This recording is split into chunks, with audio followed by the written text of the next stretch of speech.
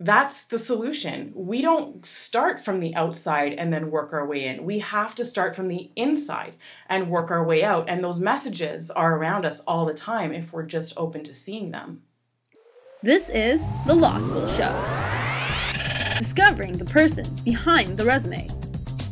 Bringing you their stories and their tips on how to succeed in your legal career.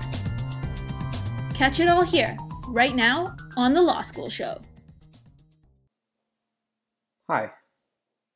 How are you? Better yet, who are you? Have you taken time to ask yourself those questions lately? I'm Marco, and this is the Law School Show.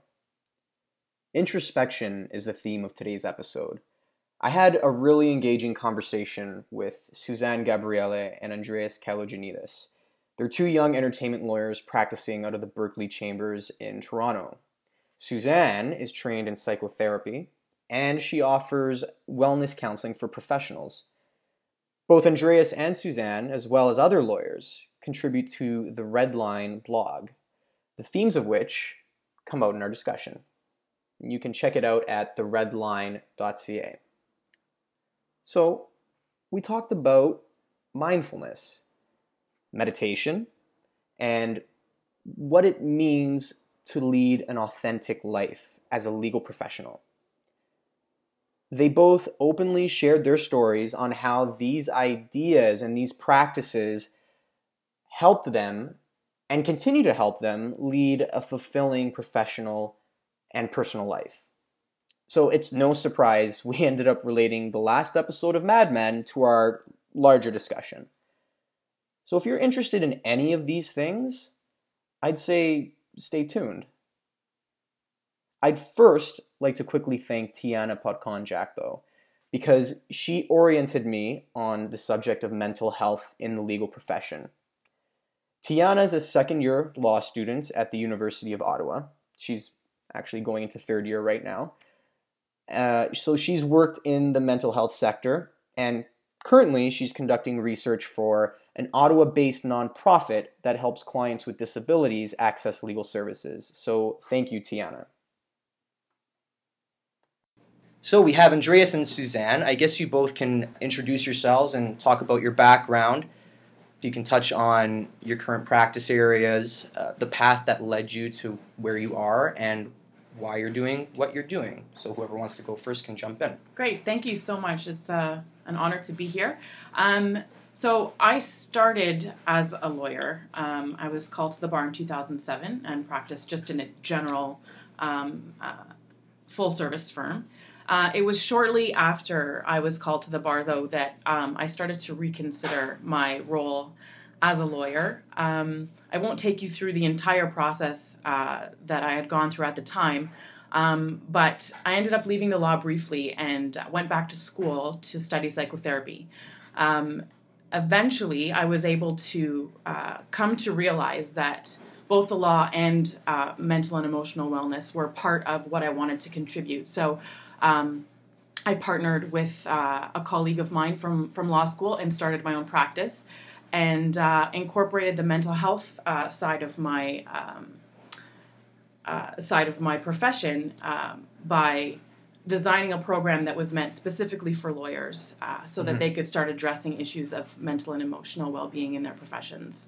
Okay, so was I correct in saying that it was wellness counseling? Is that how you would label it? Yeah, I would qualify it as just sort of general counseling. Okay, wellness cool. Counseling, emotional counseling. Yeah.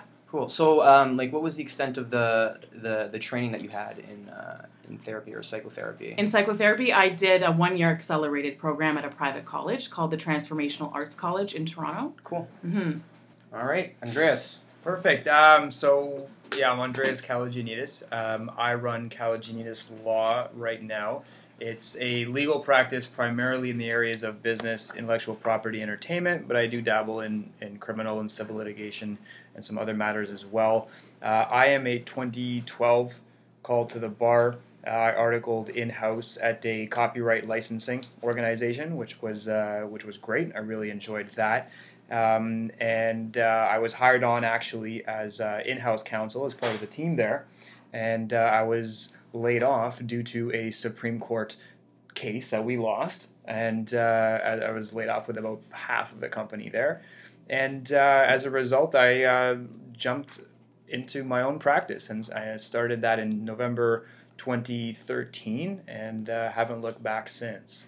So, I mean, in terms of, I don't have any kind of professional background in psychotherapy or anything like that. My journey into mental health issues has really just been more from my own experiences in my life, and it's been very introspective in that way. I've got no formal training whatsoever. I just read some books, and just speaking and understanding my own experience has been helpful for me. And the case that you mentioned, was it the access copyright case? That was, yeah. There was part of the copyright pentology cases that went before the Supreme Court in 2012. 2012, I believe it was. Yeah, so we lost that case, and essentially as a result of losing that case, we lost a lot of our revenues overnight. The revenues were primarily gained from tariffs having to do with the reproduction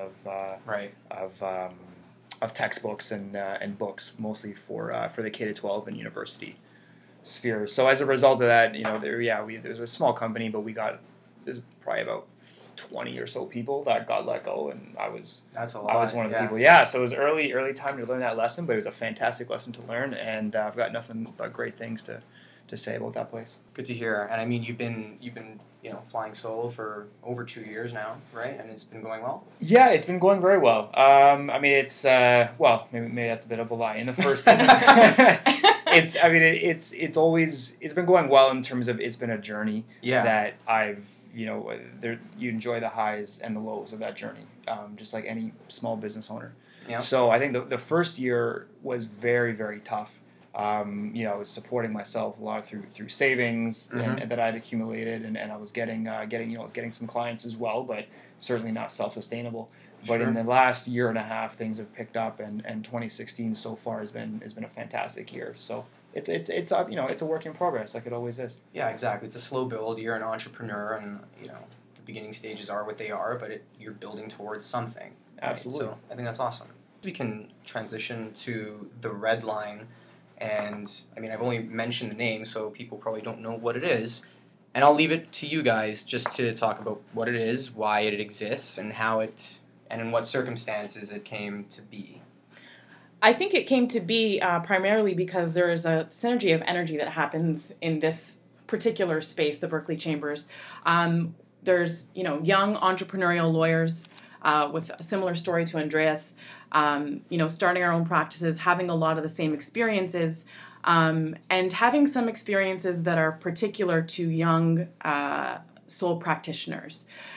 So we just started having really great conversations with each other, and started talking about how we are represented by our profession and how we're underrepresented by our profession. We had conversations about the culture of the legal profession, which is a subject matter that thankfully has become more popular with the Law Society, with the Ontario Bar Association. And we wanted to contribute to that conversation as well from our own perspective as, solo small practitioners and entrepreneurial lawyers. So we basically just decided to, in addition to having conversations with each other, we would share our thoughts on a blog and encourage conversation and encourage other lawyers to participate in that conversation. We're not always sort of agreeable, but we just definitely like to contribute to that conversation, and it's an important one because the culture of the legal profession I think is a conversation that all lawyers need to participate in, even though sometimes it is more difficult for solo and small practitioners to contribute to that conversation on a broader scale. Is that what you mean when you say when you said the word underrepresented? Yeah, somewhat. Yeah. I mean, there are certain experiences that only solo and small firms experience. Hats off to the Law Society for creating the Solo and Small Firm Conference. But I think that there are certain things that solo and small firm practitioners can do for ourselves, by ourselves, but in collaboration with each other. And I think through the Redline, we're sort of being the practical sort of expression of what that might look like. And it can look like a number of different things, but this is just one expression of it. Great. Yeah, I mean, it's just to add to all that, it's really interesting how the Redline has morphed It's gone through a few different. It hasn't been around for too long, but it's gone through several different iterations in terms of the content that we're putting up there. Mm-hmm. And I'll give you an example. I mean, just so my initial focus on the Redline was going to be about, well, how to build your business and branding and marketing, and how to build your business as a small business owner, as an entrepreneur. It's covering things from how do you get clients? Yeah, right? practical things. Practical things. Mm-hmm. And if you look at my first post, I think it was about how to value yourself as a lawyer, and how to value your time, and how to be firm with drawing boundaries with your clients about what your value is, and all this kind of thing. So there's a very practical element to it. But what happened with me, and every author has their own individual perspective and their own individual voice. But what happened with me is that it became, as I started to just get involved in my own kind of mental health and spiritual journey, I started to shift my focus away from more of the practical things about being a lawyer and running a small business, and it focused really more on the emotional side of it and the spiritual side of it. Okay. Things that have to do with being a lawyer and running a small business, but also have nothing to do with those things as well. Right. So I think that's the interesting dynamic about the Redline, is that it's a really interesting blend of practical advice, but very personal journeys, I think, as well, from all the authors that contribute. Mm-hmm. I guess what you're saying, because I've read all the posts on there, so I get a sense of what it's about. There's a real human element, right? It's like we're all, as legal professionals, we're all in this together. It's a pretty tough job. And it's like, we're not alone. We can have a conversation. It's cool, kind of thing. Mm-hmm. Yeah, I mean, I think maybe I'm not doing it justice. No, I mean, I think that was exactly it. I think the idea was just to throw something up there that wasn't taking the law on ourselves too seriously in a way. Mm-hmm. Right? I think it's just kind of to present this is what it is, and being authentic and honest with that perspective, and not trying to put anything out there that was dogmatic or that was trying to preach out anything in particular.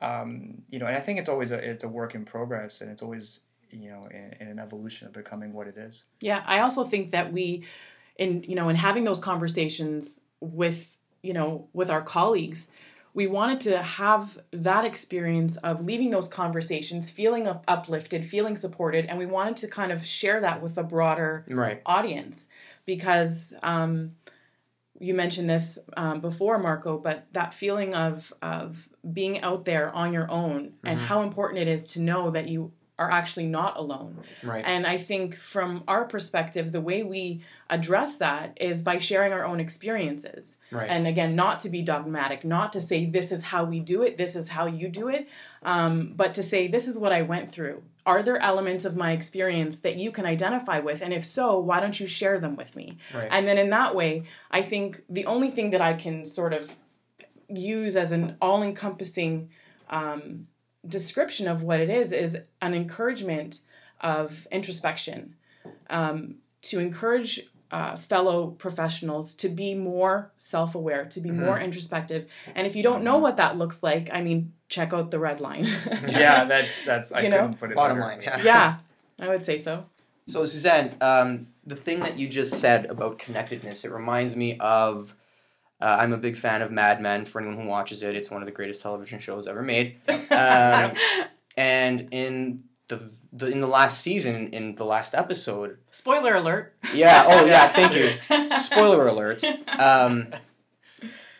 Don is, anytime he's had a problem, like a serious problem, he kind of runs away from it. So he's run away from it, and I think he's in LA, and he's gone to essentially sort of like a retreat. Yeah. So he's sort of like a retreat. Mm-hmm. He was on a wellness retreat, we'll say. Let's call it that. But he was really down in the dumps, and it seemed like he was close to committing suicide. So he's in a session, and he finds another fellow who feels the same way as he does, or he identifies that in the other person when the other person opens up, essentially feeling like he's alone, like he's ignored, that there's really nobody else out there. And that's the moment when Don has that breakthrough, like, oh, I'm not alone. And then the show ends with him creating probably one of the most iconic ads of all time, the Coca-Cola ad. So yeah, like what do you, Susanne, you were just talking about it. Like, what do you think about that? Yeah, I find it very telling. I see these messages all around us all the time. I think once you open up your, perspective to these kinds of things, you actually start seeing them more often. So I was watching the finale of the series not long ago, and it struck me that, he had that realization and that breakdown essentially of all of the walls he had built up over the course of his lifetime when he saw someone else going through a similar experience. And now the scene in between that and the final scene where you see the actual Coca-Cola ad, you see the symbolism of Don sitting in a meditative posture. Right. And this serene smile appears on his face. And in that brief moment, you think, wow, he's let go of the world and he's just in his moment and he's in his, he's found his blissful state within himself. And I thought, scene, cut, you were going to end it right there. Right. But it takes it one step further and you see him from that place of wholeness create one of the most prolific ads. Most likely, if you can sort of imagine his career, probably the most important ad of his career that probably made his career. Mm-hmm. And so in my mind, I think to myself, that's it. That's the solution. We don't start from the outside and then work our way in. We have to start from the inside and work our way out. And those messages are around us all the time if we're just open to seeing them. Interesting. Mm-hmm. And, I've read what Matthew Weiner has said about his stance on the last scene and the Coca-Cola ad. And I guess he got some criticism because some people consider that a cheesy ad and that it's all about togetherness and yada, yada, yada. But he was saying, like, no, like, this is Don, like you said, having a breakthrough, and it's coming from such a good place. He's found peace. And you see things throughout the episode that are expressed in the actual ad. Mm-hmm. So yeah, he's really not swimming upstream anymore. And if this series were to continue, I would bet that there would be no series because he wouldn't be self-destructive and it wouldn't be as fun to watch. There's no conflict. Not to say that there isn't any conflict. There's no inner conflict. Sure. That might have been the last ad he ever did.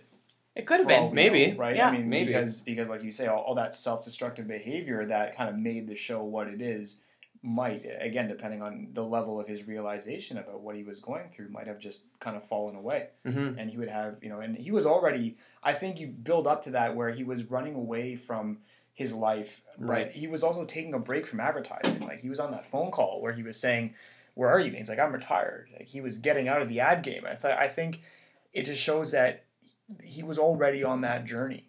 Right. Before then. And I think he kind of maybe subconsciously knew it. Mm-hmm. And that's something I can relate to in my own life. I mean, that's my experience right there is just understanding. Like, I've recently become aware of how I myself have been on this journey that I've never really appreciated until this point. To this point where I can actually step back and have some breakthroughs about my own issues and my own journey, and understand that this whole thing has been a journey. And it's allowed me to see the last, say, my entire life, but let's be real, the last maybe 6, 7, 8 years in a very different way, and to see how my growth as a person, emotionally and spiritually, has been tied to the events that, the personal, the business events, the professional events, the choices that I've made have been tied into that. And I think, you can see that maybe with Don, I don't know. Okay. I find it also very symbolic, and not to sort of beat this metaphor to death, but he was in advertising. I mean, think about what that means, really. You're taking a product, and you might be fudging the truth about it a little bit to kind of put it out there and to sell it. Sounds like nothing I've ever heard of before. Really? That's so interesting. Because one of my posts has, I talked about lawyer burnout. I talked about that issue from a perspective of emotional wellness, as opposed to these are the 5 things that you do to avoid burnout. Mm-hmm. And for me, burnout is a matter of putting on all of these facades to be who we're supposed to be in this profession.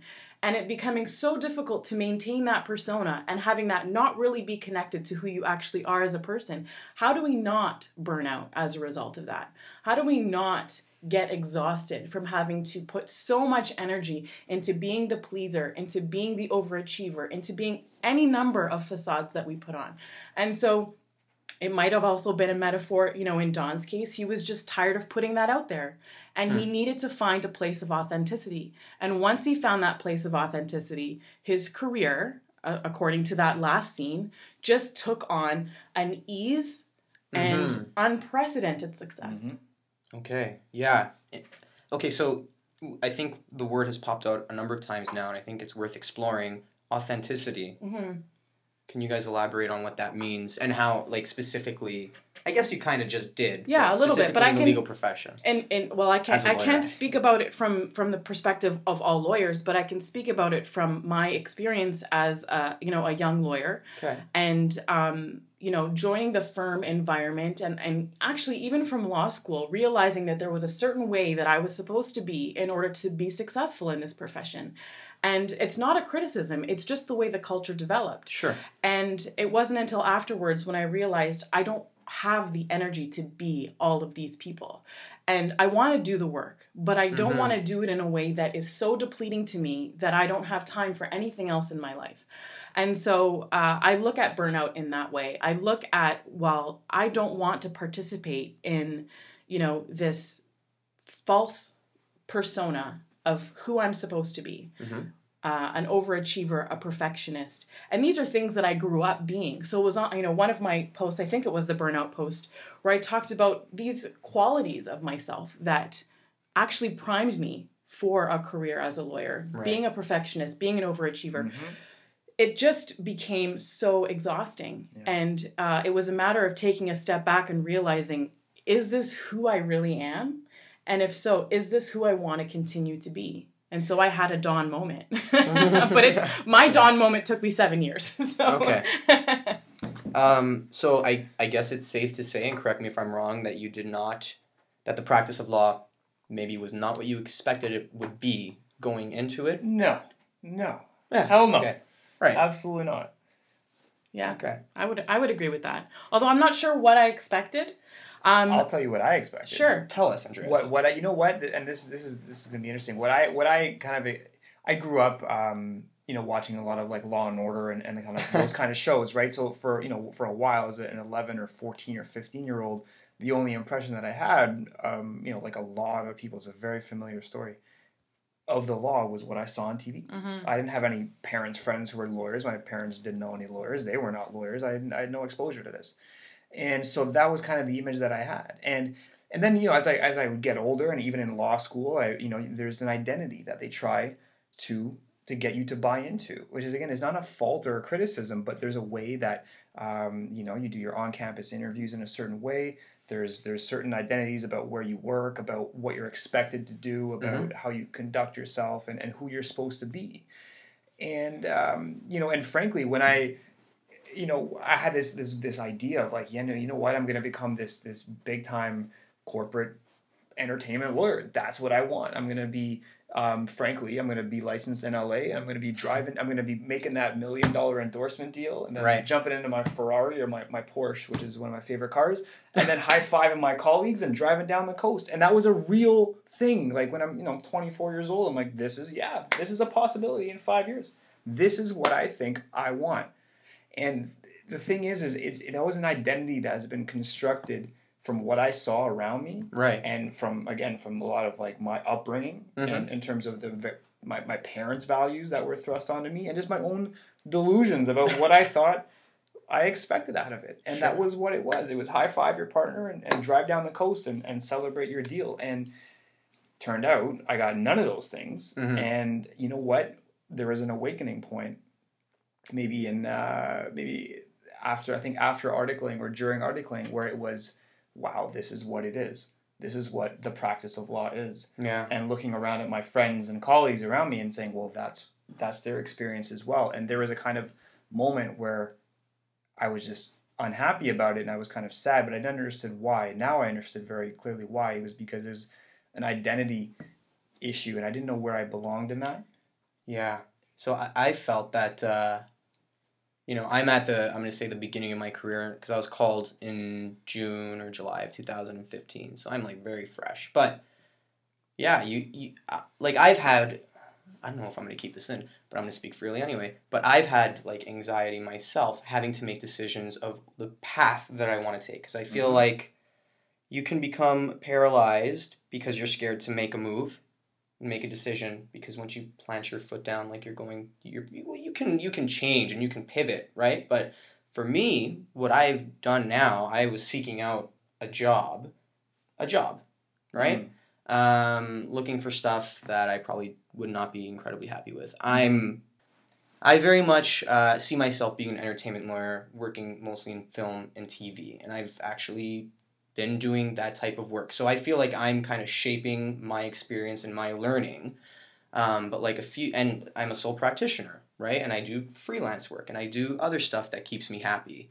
But it was terrifying for a little while there because I felt like I was making a bad decision. But now, for whatever reason, I feel very comfortable, not very comfortable, but much more comfortable in doing what I'm doing and accepting, like, you know what? This is probably where I belong. Like, I'm going to make something hopefully happen with this and just play it out and see where it goes. And that's okay. And the thing that I had to do is I kind of just shed my ego with these things. Maybe we can talk a bit about ego and how that plays into or clouds decision making and how it relates to mindfulness. That is a giant question. That's huge. I mean, okay, so this is a segue into a topic. Are we going to record? It's a huge question. I mean, like, what is ego and how does that impact? Yeah, I think it goes into how you identify yourself, how you present yourself to the world, what you own about your experience, what you take on as this is me and that's not me, and so I think bringing mindfulness into this equation, there's a little bit of a practice of non-judgment that comes about when you bring in a mindfulness practice. And so judgment is pervasive with the ego. This is wrong, that's right, that's a bad decision, this is a good decision. Okay. Mindfulness comes in, and I think you had an experience like this, and maybe you just haven't, perceived it in this way, but you shifted the way you go about judging your experiences from right, wrong, good, bad, scary, not scary, to, you know what, I'm just going to try it and I'm going to observe as I try it. I'm not going to judge myself. And I'm going to take that part of my psyche that says, you need to do this perfectly and you need to do this right and you need to do this right now. You took that and you put it aside, even though you might have still heard it a little bit in the background, and you just went for it. Yeah. And the more you do that, the more comfortable you get doing that. Yeah. And you give more attention to that calm part of yourself. Yeah. And there's less personalization that happens, and there's less judgment that happens as a result. Yeah. I think you hit it like right on the nail. Yeah, she's really good at that. So how would you say now, you're saying that your role or your vision or who you are now in the bigger picture has changed because your assumptions, which probably weren't your own to begin with, have changed, and now you're making your own rules essentially. So how, in the context of the legal profession, how do you feel you fit in now? Or what's your role in the profession? What's your role in the community and in the industries that you service? That's a very interesting question because I think it has to do with identity, doesn't it? And it's wow. It's how do I see myself in the context of the profession? You know what? I don't know if I have a clear answer to that, and I think that's the answer that I'm going with right now. Only because I think I used to have a better answer, and I think that was part of the issue that I had. Part of the problem. I think that was part of the problem. I think I had. If you were to ask me that. Even a year ago, but even 2, 3, 4, 5 years ago, I had a very, very clear picture of why I wanted these things and what I was doing and the reasons why I was doing those things.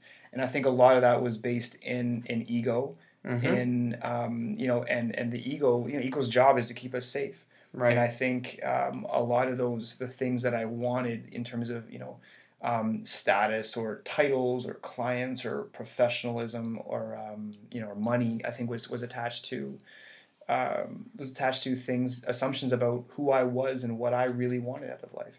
So not to say that now I have, I'm kind of drifting aimlessly and I don't have any goals, or I don't know, where I fit. But I think now I'm more aware that I'm in this process of constant evolution. And now, I mean, in terms of practical benefits, like I can bring this, more self-aware and mindful perspective to helping my clients. And this comes up all the time in terms of just because I'm better at seeing myself for who and what I am. I can also see others for who and what they are. And so when a client, I mean, it just happens today. I have this one client who's he's kind of got a hot-headed side to him. And so when there's a conflict that comes up with a business partner, he's very quick and very aggressive. And I think previously I would say maybe, well, okay, do you want to sue? These are what your rights, what do you want to do here? But now that I can see I understand more about him, and I can see where he's maybe coming from on this, and I can suggest some alternatives that I think are more holistic and that are really designed to solve the issues, as opposed to just inflame them. I think that's a really good word for it. So it sounds like you're saying that your role, or at least one role, is you're a problem solver. I think, I very much define myself in terms of being a problem solver. Now we're talking about identity, and now I'm saying I define myself in this way, but that's how I see it. I think one aspect of what you do. Yeah, that's a big thing of what I do. I think it's about solving problems, and I think it's become less about being this, having these types of clients, or having these types of prestige, or having this type of billable hour or billable accounts versus actually solving problems and then bringing that to the practice. Okay. So, and Susanne, you can chime in here. What do you think your clients and your colleagues think about you? And I'm not going to say does it matter, because obviously it does to an extent.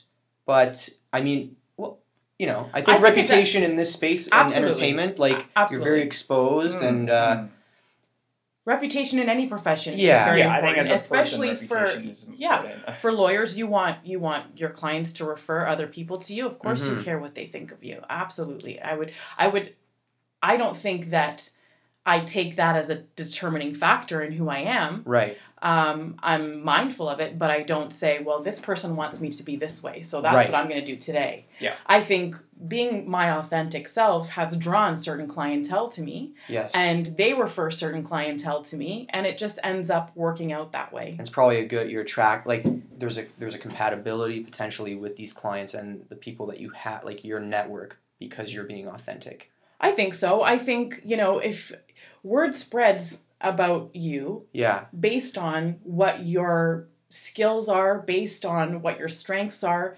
and I just happen to be in a situation where a lot of my referrals come in from people who were happy with the relationship that we were able to establish between a lawyer and a client. Because they were happy with the level of trust and respect that they received. And I got better at doing that the more I was able to respect myself. And I just think that process happens first within and then without. And I'm not saying that everybody has to be that way. And I am absolutely not saying that if you've not done any introspection that you're not capable of being a nice and respectful person. I'm just saying that my relationships with my clients improved as a result of my relationship with myself improving. Okay. That's what I want to bring out from you. I may not have phrased the question the best way, but I'm glad that came out. So have either of you experienced any pushback or friction from colleagues? With you having this clarity with how you see yourself and your relationships. Maybe, other folks who have kept some assumptions that they've always had. I don't know if there's necessarily friction. There's some quizzical glances from time to time. Okay, interesting. Yeah, you get that. But there's not, more often than not, there's a lot of, oh, that's really interesting. And I think we're in an environment now professionally where, last year the mandate of the OBA was, mental health in the legal profession. Mm-hmm. And that's a conversation that we're continuing to have. And so when I'm at these conferences, sitting at those round tables, talking to other lawyers and networking, I mention, the blog, I mention the mental health and the wellness program. And, 9 times out of 10, you've got people saying, that's really interesting. You know what? Give me your card. I'd like to learn more about that. And so less friction, but again, it really depends on, you got to know your audience. I just happened to be at an OBA session where everyone was open to talking about mental health. Okay. So there can be friction, I'm sure. Maybe one day I'll see more of it. I think it's more, there's been an acceptance professionally across our profession. Mm-hmm. But I also think that I don't necessarily find myself interacting with people who don't want to talk about this stuff. And I see. I think they exist, just not in my sphere. Okay. Yeah, all that plus the moment I stopped judging myself and accepting myself, that was the moment where it doesn't matter what anybody thinks in the most authentic way. Mm-hmm. And I used to say, well, I don't care what anybody thinks, but actually I did care what people think. Mm-hmm. You're just saying it. And I was just saying it. Yeah. And I think there's I'm sure there's a lot of people who do that. I mean, I certainly did that. And it was only until recently that I've started to understand that it was really coming out of a place of not accepting, who I was and judging myself about not being perfect, or you didn't do this in the right way, or you should be doing this and not that. Judging yourself on all aspects, not just work related. And I find that when that fell away for me, I really don't care. And there's that authenticity in it, like in that I'm on this journey for myself, and I'm just discovering parts of myself, and it has nothing to do with anybody else. And so I haven't encountered any kind of friction at all. I think there's maybe some quizzical glances in terms of like, I guess, okay, but there's nothing inauthentic about it. It's just I don't care. Like it's irrelevant, completely irrelevant what anybody thinks or says. Okay. So it's that's been my experience. Okay. Yeah, I guess the word that I was looking for instead of friction was like, you've already answered the question, but have you sensed from colleagues or from peers or from whoever, like, judgment?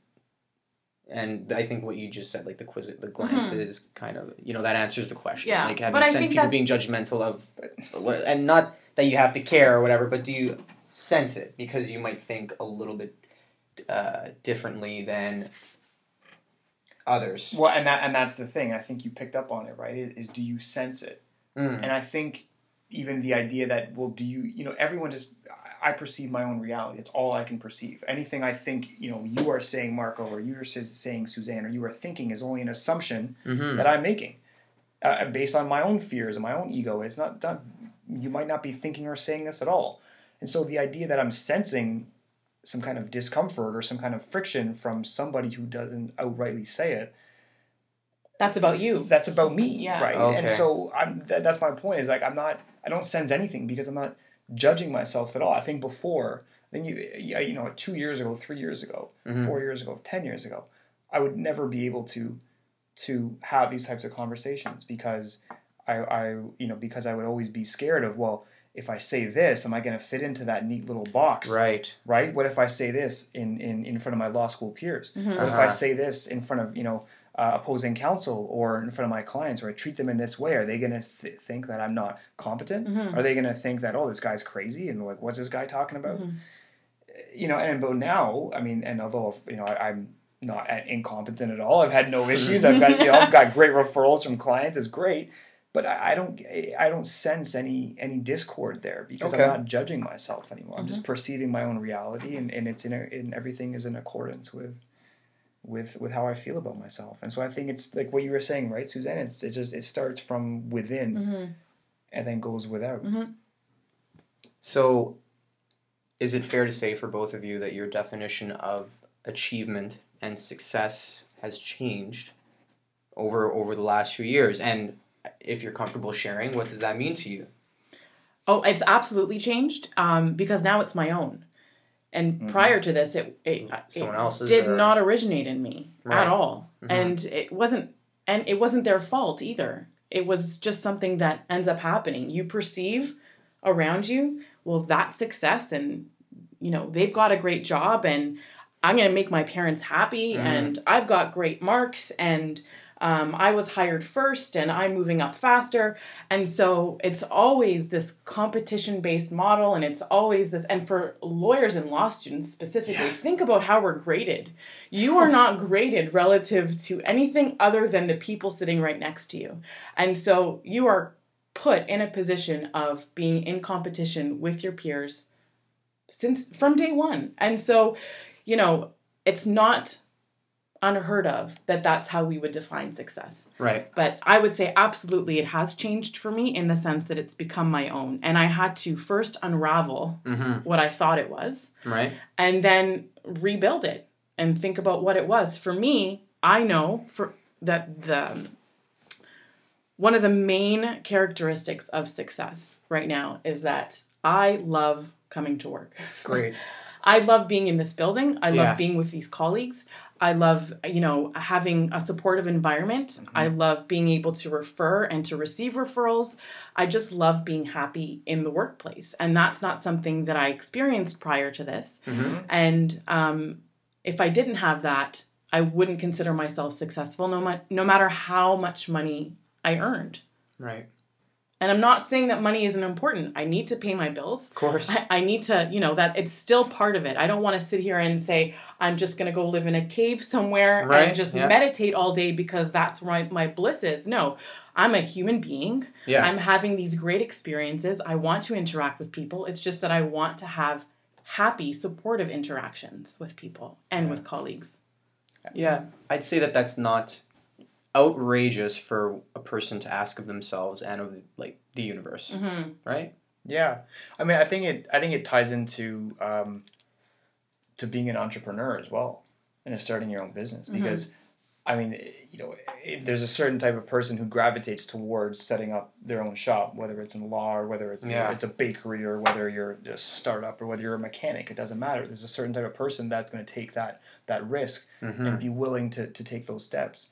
And I think that that process for me has been tied into my mental and emotional growth as well.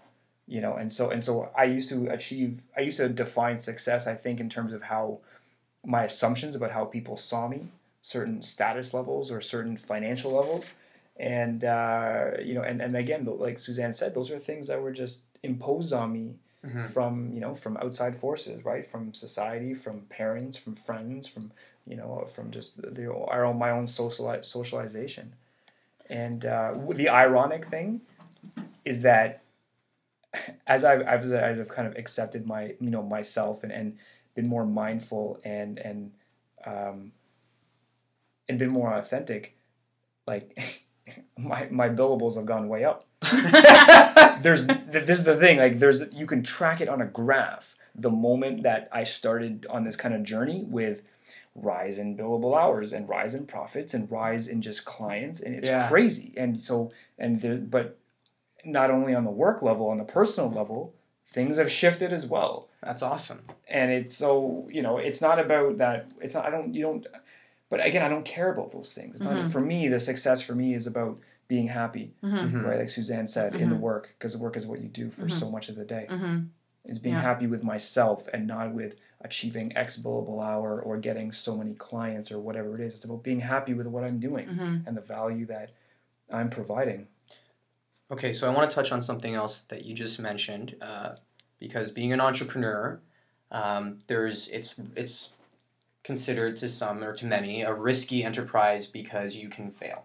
You can fail doing anything. You definitely can. But you have this idea like you're on your own and I can fail. And a lot of people will say like, well, I'm not interested in experiencing that failure. Yeah. But if it doesn't work out as planned, do you still consider that a failure, or is it just part of the journey?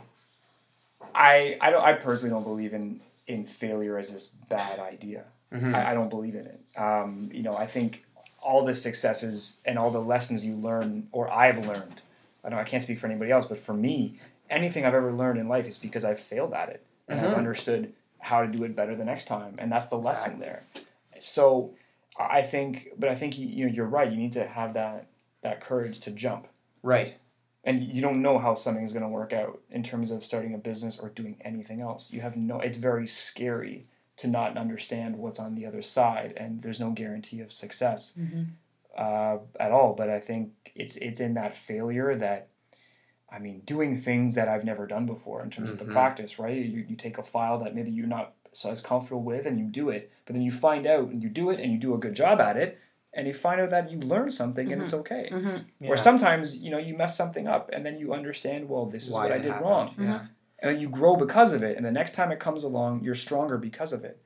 And you see that personally and professionally. Yeah. So, a couple of things. So, I think any new task that a person is given, there's like this level that you have to reach, and it just seems so daunting because you're starting from scratch. So you feel like you're not going to be able to do it. But I think once you start doing it and you kind of get comfortable, and then you conquer that obstacle, you have it under your belt, and you can go on to the next one. So I think that's cool. And it reminds me of, I don't know if either of you have read the book Creativity, Inc. It's written by Ed Catmull, who is the, I want to say, COO of Pixar.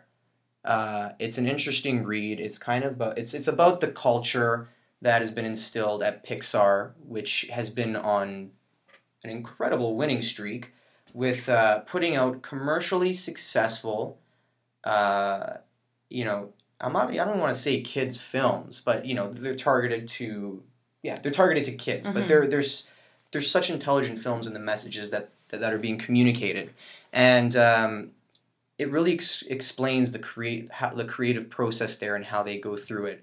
Everything starts off, all their ideas, even though they end up being brilliant. If you've watched Inside Out, for instance, right? Movie. They all start as garbage, right? And one thing that he said was, I think it was him who said it, but in the book was, in discussing failure, like, fail fast. Like, just make decisions, go down a path. If it's not the path, if it didn't work out, well, then just go back and pivot and take another path. But it's better to do that, according to them, than not to make a move at all. So I thought that was interesting. That is interesting. And I think that if my business were to go under tomorrow, it's very easy to talk high level about perspective on failure, but if my business were to go under tomorrow, I would have more than a few moments of just feeling really terrible. Yeah. No one actually likes the feeling of not achieving the goal that they've set out for themselves. Right. But I like that idea of, fail fast, because the more you experience those things, the quicker you're going to be able to move through them. And I don't want this high level conversation about failure to get people out of that feeling, because comfort with that feeling is what's going to help you move through it. Yeah. Right. So you don't want to have this high level conversation that says, well, I'm an advanced being because I don't care if I fail, because they're going to leap right over it. And you want them to be in it for a little while, not forever. Because if you don't experience it, you're always going to swerve and try to miss it, and then one day you're going to get hit real big. And it's going to knock you off your feet. And you won't get through it quickly. Yeah. It's about the intention and the feeling you put around the failure.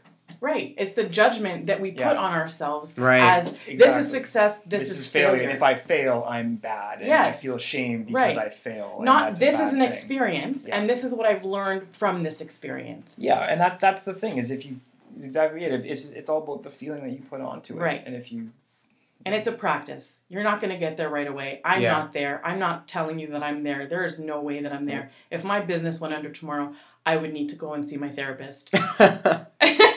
Fair enough. Okay, so Andreas, I'm gonna quote you right now, and I just thought this was an interesting quote, and I'd like you to speak to it. And Susanne, feel free to jump in as well. Oh, I think I will. I think I will. Okay, so this is from I guess the most recent post on the Redline for April 3rd, 2016.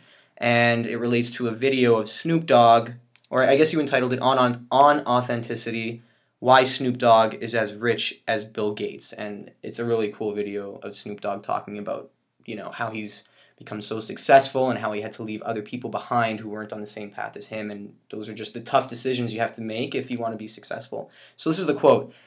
Because the universe exists within each of us individually and within all of us collectively, we are all connected to a higher consciousness. These people have just understood how to tap into it and vibrate at that frequency. That is a pretty cool quote. I just would love to... Well, I'm glad that's the word you used to describe it. Cool. That's good. Yeah, but just talk. Okay, no pressure. Yeah. I think, I think this is part of a bigger kind of metaphysical conversation that I'm not the right person to have. I mean, I think what I was trying to say with that is the idea that all of the answers to anything that we want, anything that we're seeking about the universe are within us and really about ourselves. And that's just, I think that's the answer there. And I think, the point of making the connection between Snoop and Bill Gates and Trudeau or Gandhi or anybody who has achieved some kind of financial, emotional, spiritual greatness, right? Not in terms of financial necessarily, but in terms of anything. Yeah. In terms of his influence and their calmness, is that they understand that they're being authentic. Yeah. And they're living in accordance with their own laws and their own true selves. And I think that shows through with Snoop. And that's what he was saying there. Yeah. He was saying, I was trying to do this and I was just trying to do me. And all these people here couldn't, they couldn't come to this, they couldn't come with me. Right. And Snoop is just doing what he wants to do. Mm-hmm. And I think, he's the example of living authentically. Yeah. Or he's one example. He's one example. Mm-hmm. And I think anybody, my personal philosophy, not to be dogmatic about it, but it's something I see is that I think people who are successful in those ways, not financially, but in any way, happen to be authentic, because I think living life on their terms. They're living life on their terms, mm-hmm. right? Because they've done that work, or have come to that understanding that all the answers to any of their reality are just in themselves. There's no external thing they need to look at. All the answers you want about your own reality and about the reality of how you perceive the universe is just within you. And I think that was, and the moment I started to look for those answers inside me and deep inside is the moment that I started to understand more about myself and about metaphysics and religion and science and how that all works. But it started because I looked kind of inside myself and not to any external thing. Okay. But you say also higher consciousness. So that consciousness is within you, and you're tapping into something. So you're tapping into yourself. But do you feel like in that way, if it's a higher consciousness, is everyone connected to it? And is it the same consciousness, and can everyone tap into it? Oh yeah, we're going there. We're going there, right? We can go there. That's fine. Go there. I honestly I can sort of chime in here because having the benefit of sort of observing Andreas as he went through this process, I acknowledged and I recognized that he was asking himself certain questions, and certain books, certain documentaries, certain articles would just come up in conversation. They were just questions that he was asking himself, and for whatever reason, he would happen across certain things and he would read about them, and it just became part of how he perceived his environment and how he perceived his experience. Mm-hmm. And, we don't have the expertise in order to explain the metaphysical foundations of how the universe operates. Sure, yeah. But we can say, maybe we can suggest for people to respond on the Redline blog. And if they have questions about, where this information comes from and where they can get more information about it, respond to the blog, and we can provide them with, resources that we've come across. But these aren't resources that are inaccessible. They're wildly available. Yeah, and this is not something that I'm no genius at all. Like, this is not what I'm saying. You know, this is not something that originates with me. I mean, this is just something, again, that I've read and picked up and related to my own life. So this is not fair. This is not. I'm not saying, well, this is how it is, because what do I know? Right. Right. Okay, so with everything that we've just talked about, how do you put it all into practice? Seamlessly, no, just kidding. Well, because it all kind of developed organically, like everything that happened here happened because we just created really strong relationships with each other. So we decided that whenever there was something that we each, I think this is how it went. This is how it went for me. When we came across something that we liked in our own personal and professional practices, we would share it with each other.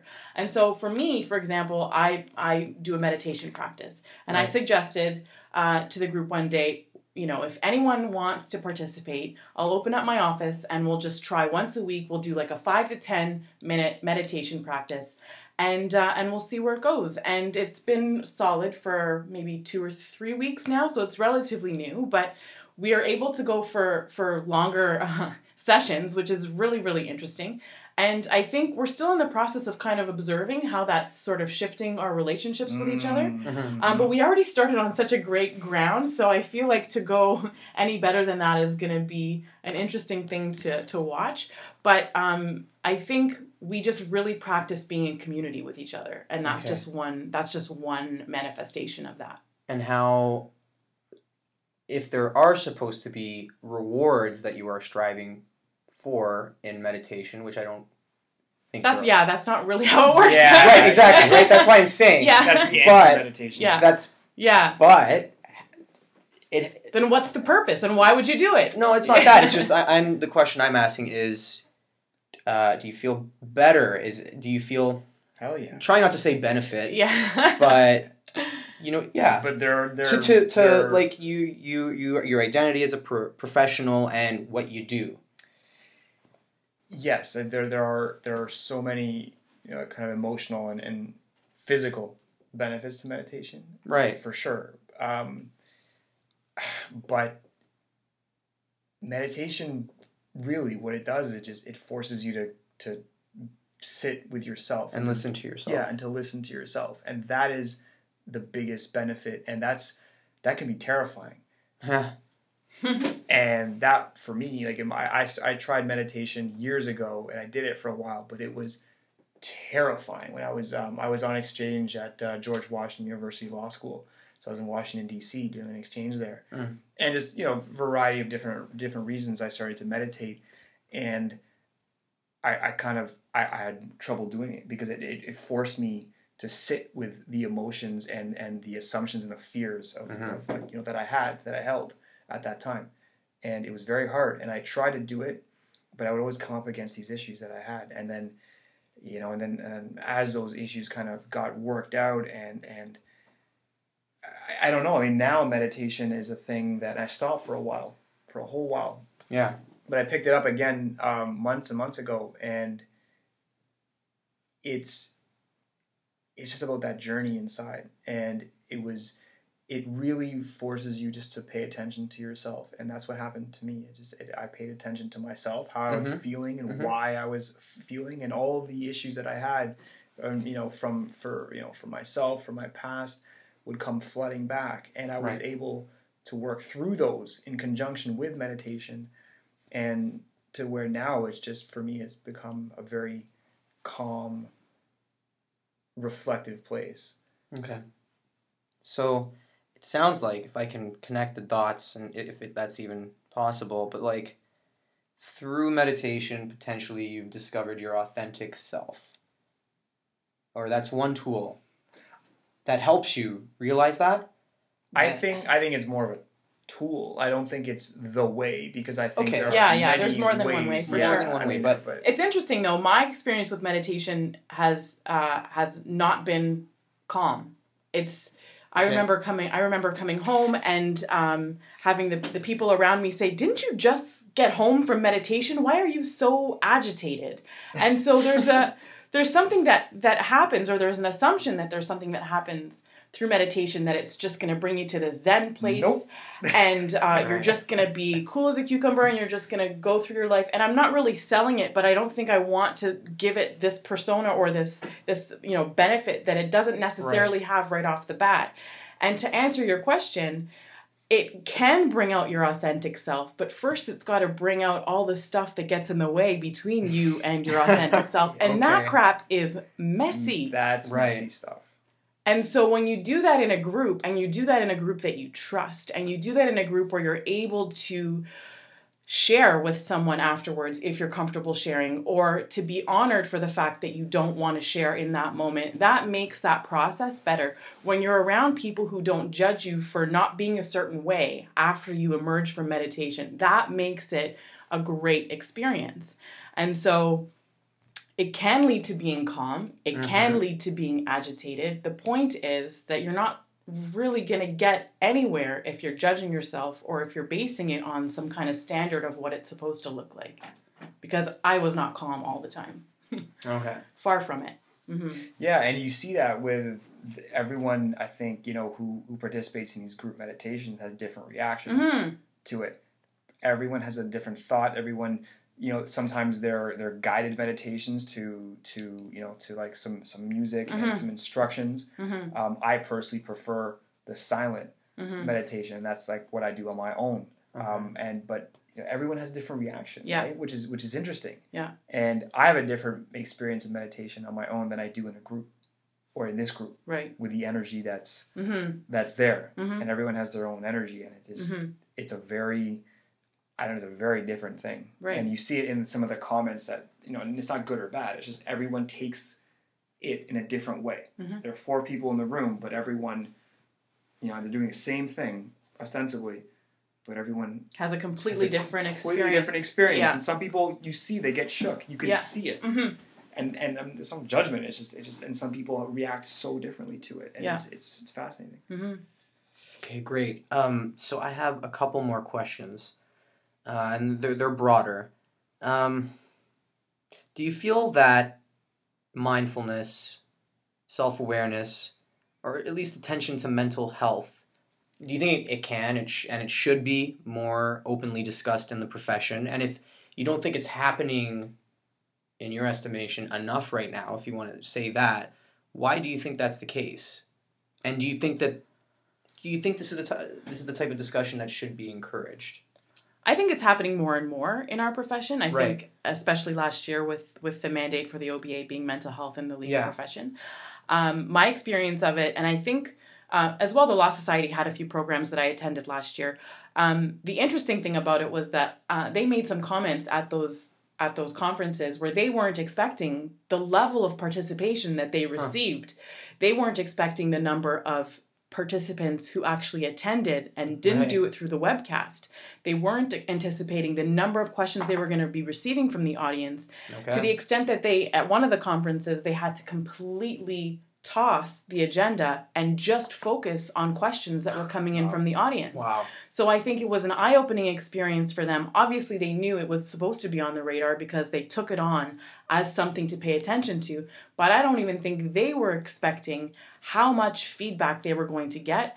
I don't think they were expecting the amount of open participation from people who were no longer fearful of the stigma that comes with asking questions out loud about how you feel. I openly admitted that I have a therapist. I would like that to be more common. There's nothing wrong with that. It's just someone I go and speak to help me understand myself better. Yeah. There isn't anything wrong with that. Everybody needs therapy. I'll happily admit that. Happily.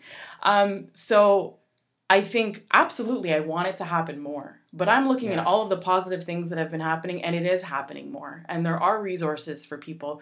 I think what we're doing is saying we also want to contribute to this from our perspective, from the perspective of young entrepreneurial lawyers who work collaboratively, who foster community. Everyone has something to say, and we just wanted to help to contribute to that conversation from our particular perspective. And I think the perspective that is maybe unique to what we're doing here is that we're speaking from just our own experiences. Mm-hmm.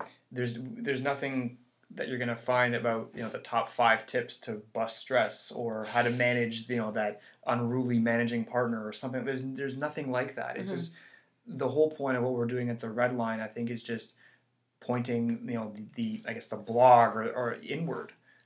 Yeah. And it's really just about, this is what we're going through.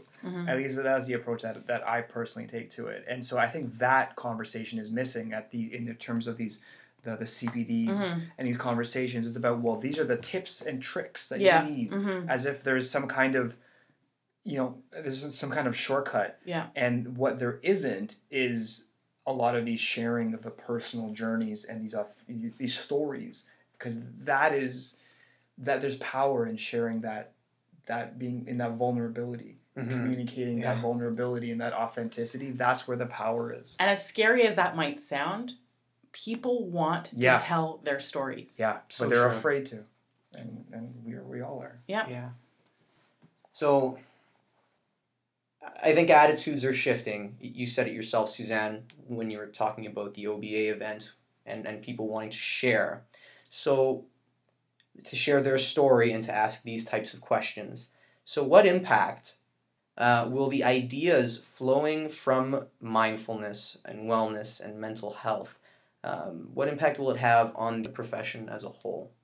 I think everyone's journey is going to be completely different. I think if you've got me coming to terms with who I am and how I'm motivated and how I define success, how I define failure, it's going to be completely different than Andreas. But I think we will do really well as a culture, as a community of lawyers, if within that community you have individuals who are more self-aware. You're just going to have a more collective self-awareness, and I think that's gonna benefit.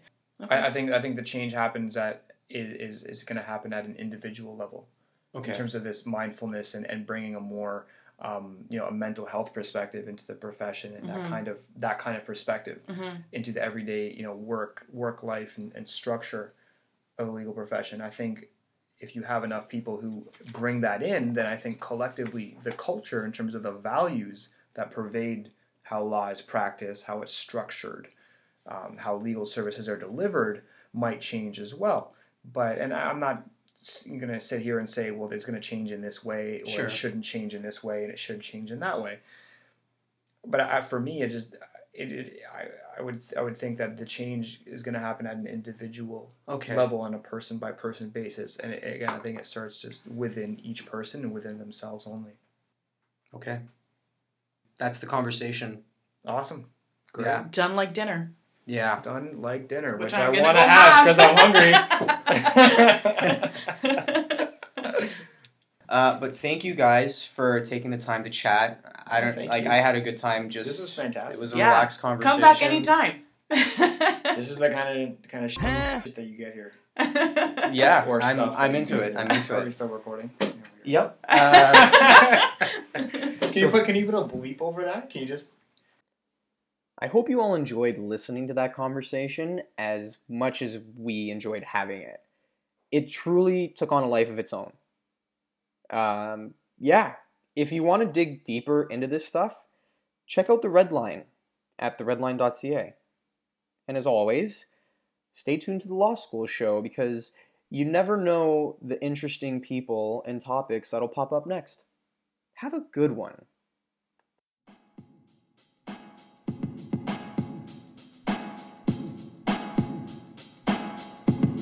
If you like what you just heard and you would like to hear more, subscribe to the Law School Show on iTunes or anywhere else podcasts are available. If you would like to interact with us, learn more about our past guests, check out the blog, video, and more, go to thelawschoolshow.com. Speak to you soon.